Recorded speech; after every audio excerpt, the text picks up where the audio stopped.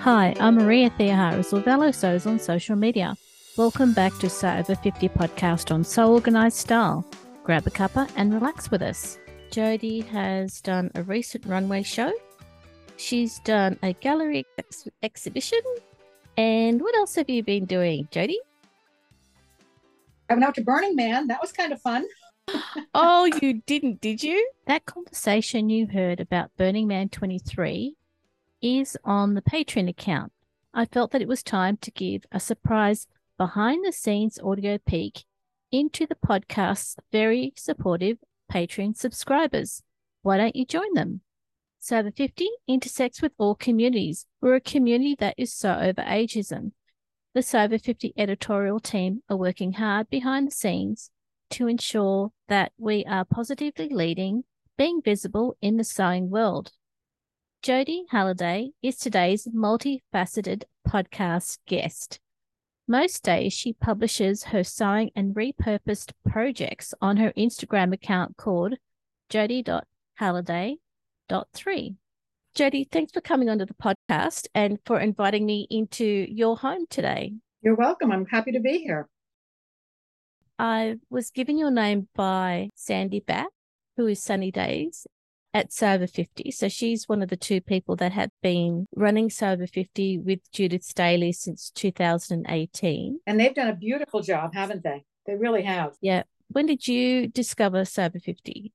Yeah, about a year and a half ago. I made a denim dress and it got a lot of play on the internet. And somebody in the Sober 50 community saw it and suggested I might want to be a guest editor for a day on So Over 50. So they invited me to do that. And that's how I found them. And it's been wonderful because I've really met some wonderful people who have very similar tastes to mine. And it's just been a wonderful way to build a community. Yeah. With the dress that you made, have you always sewn? Oh, I've sewn forever. I had a 10-year period when I sewed a fabric that I call sky fabric, which was a composite of I'd layer as many as half a dozen pieces of fabric together and then channel stitch them and cut down to everything but the base layer and bloom it out either in the washing machine or through misting it. And I'd get this wonderfully textured piece of fabric and that I would make coats and hats and bags and things like that. But then my wrist wore out and it got to be too heavy. So I started thinking about denim and how much I like denim. And I sort of got into a denim recycling, upcycling. What can you do with denim? And I really enjoy working with denim. And you still work with denim? Yeah, every day. I've got one on the mannequin right now. I had my dress on at a gallery show this past summer, and somebody who came in saw it and asked if I could build one for her. And I said yes. So I'm building a custom dress for somebody who was in the gallery this summer. Oh, wow. Do you often get people asking you to make custom garments for them? Not often, although it seems to be growing. People seem to be finding me and seeing something that they like and then asking me. Usually I sew what I want. I show my work through galleries. So it sells through galleries and people pretty much, but if somebody asks me, I can do custom work. So you've touched on the fact that you create pieces for galleries. When did you start showing your work in galleries? It's going to be 15 years ago now. I made a coat for myself, a sky coat out of the layered fabric. And I thought, where would I find the people who might be interested in a coat like this? And I went to a town in Vermont, Woodstock, Vermont, that is quite an artistic town. And I thought, I'm just going to walk up and down the street and see what I just observed. What can I see here? And I walked into a gallery and the woman who was behind the counter, she was busy with a customer. And then when the customer left, she said, I want to talk to you about your coat. And I said, good. I said, because I'm kind of looking for a market for it. And I don't really know how I might market it. And she said, right here. And they had a sister gallery. So I was in their gallery structure for about a 10-year period of time. I live on an island now. And when I moved to the island, it got to be too difficult. It was a cooperative gallery. And we each had to work 2 days a month. And it became too difficult to get off the island and be in the gallery. So I stopped with that gallery. But then I went to a local gallery here.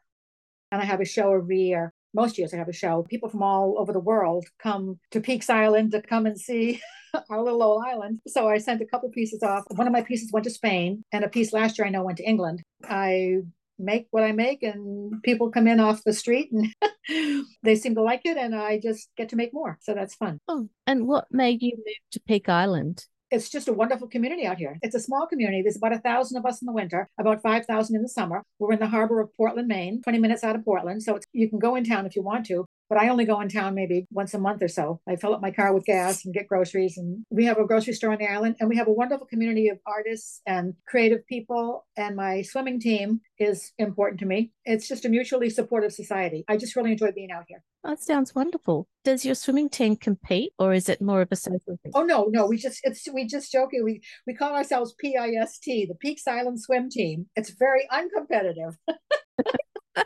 So you had a recent runway show. How did that come about? The main craft organization, of which I am a part, because I show in the main craft gallery, has a runway show every year, and they invite main designers on the runway, and they invited me to participate this year. I was one of 6 main designers who presented 6 looks. It was fun. We had a couple of women from Africa, which was very interesting. Very ornate garments coming. We have a large immigrant population, so we had a couple of women from Africa.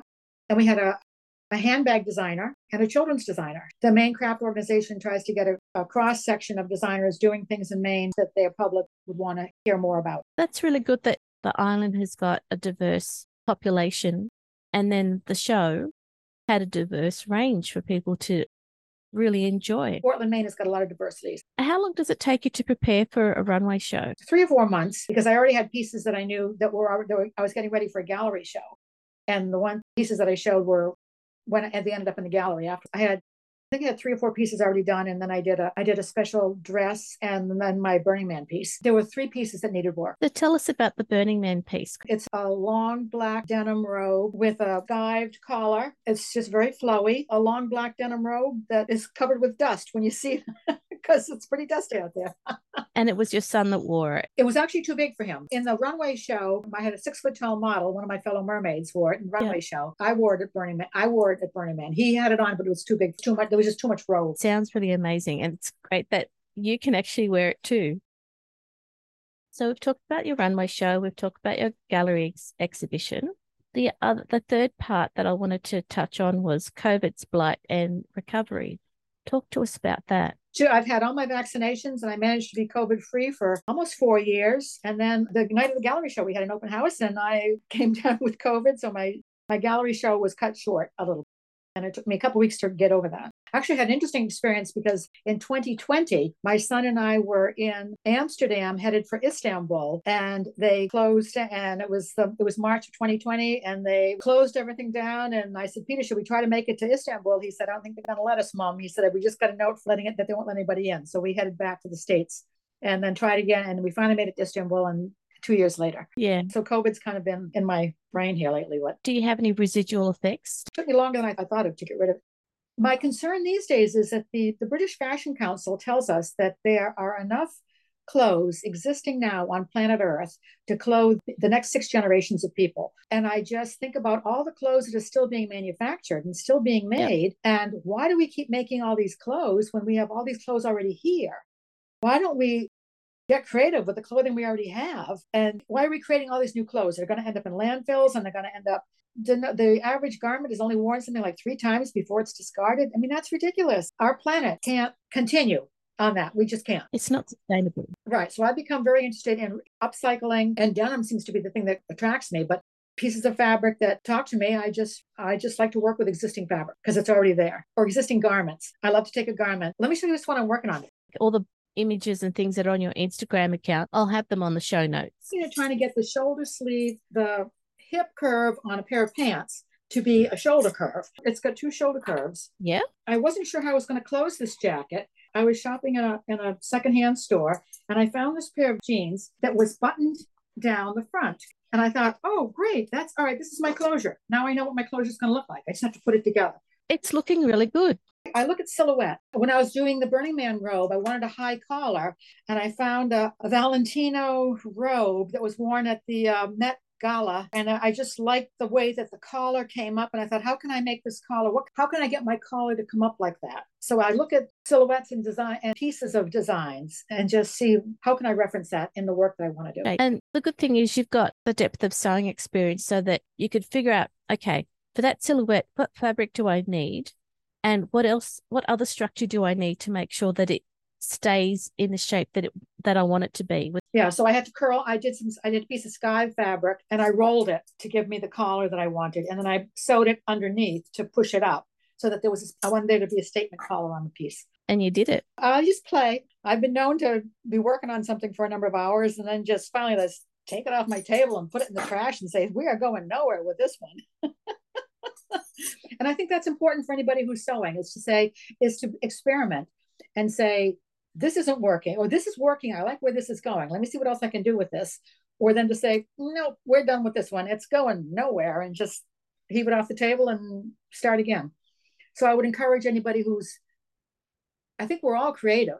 I know we're all creative in different ways, and take your creativity and just experiment, play with your fabrics, play with your colors, and see where they go. And so with your creativity, do you have some place where if you have an idea, you store it? I mean, my brain is always, and coming back from Burning Man, my brain didn't rest for like a week after that. There was just so much, the artwork out there is just fantastic. And my brain just couldn't stop seeing things. I don't record in notebooks, no. I just record in my brain, and I don't know, there always seems to be something coming up. Oh, that's good. It's one of those things where some people will store it somewhere. Personally, if I have an idea, I'll put things aside and then eventually get to it and then add other ideas into it and make it.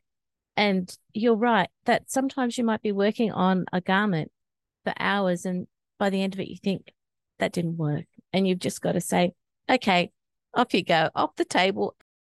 So in the sewing process itself, is there part of the process that is difficult for you that you would love to see made easier? I keep saying I need to get electric scissors because my scissoring hand is compromised now. That repetitive motion is not good.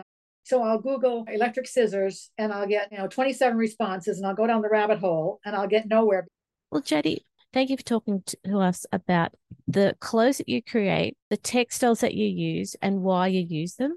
And it's given our listeners a way of trying to use existing clothes to create something that they're happy to wear. Spend $20 in a secondhand shop and buy garments that look of interest to you, and think about how you might put them together again, or how you might reconstruct them, or how you might, I don't know. As I say, I'm not a real pattern follower, so I'm probably not your traditional sewist. I don't go looking at a pattern and then try to find a fabric to go with it. I would encourage you to just experiment, play with fabric and play with garments. Years ago, back in my misspent youth, I was traveling and I didn't have any clothes with me. I left my backpack in Europe because I thought I was going to Greece for 10 days. I ended up spending a year, and it was out of the country. And it was coming up on the holiday times. And I wanted a nice skirt to wear for Christmas. And I didn't have any, but I had access to the rag bag. And I just remember going to the rag bag saying, okay, how am I going to close this skirt? And I found a men's shirt, and there were buttons on, there was a button placket on one side, buttonholes on one side and buttons on the other. I thought, okay, this is a closure. Okay. I would just encourage you to experiment. Don't be afraid to experiment. I don't think we need to create more new clothing. Jody's background story demonstrates how, through her whole life, she has been repurposing clothing to make new clothes for herself and others. I hope that her experiences will help you see that doing this in a staged approach will help you figure out how to repurpose the clothing that you already have access to, and that way we reduce landfill. It's a great message that Jody Halliday lives and breathes every day. Thank you. Thank you. All right. Nice to chat with you. Thank you. Bye-bye. Thank you. Bye. This episode of Sober 50 podcast on Soul Organized Style was produced by me, Maria Theoharis, with permission of Jody, sound by bensound.com.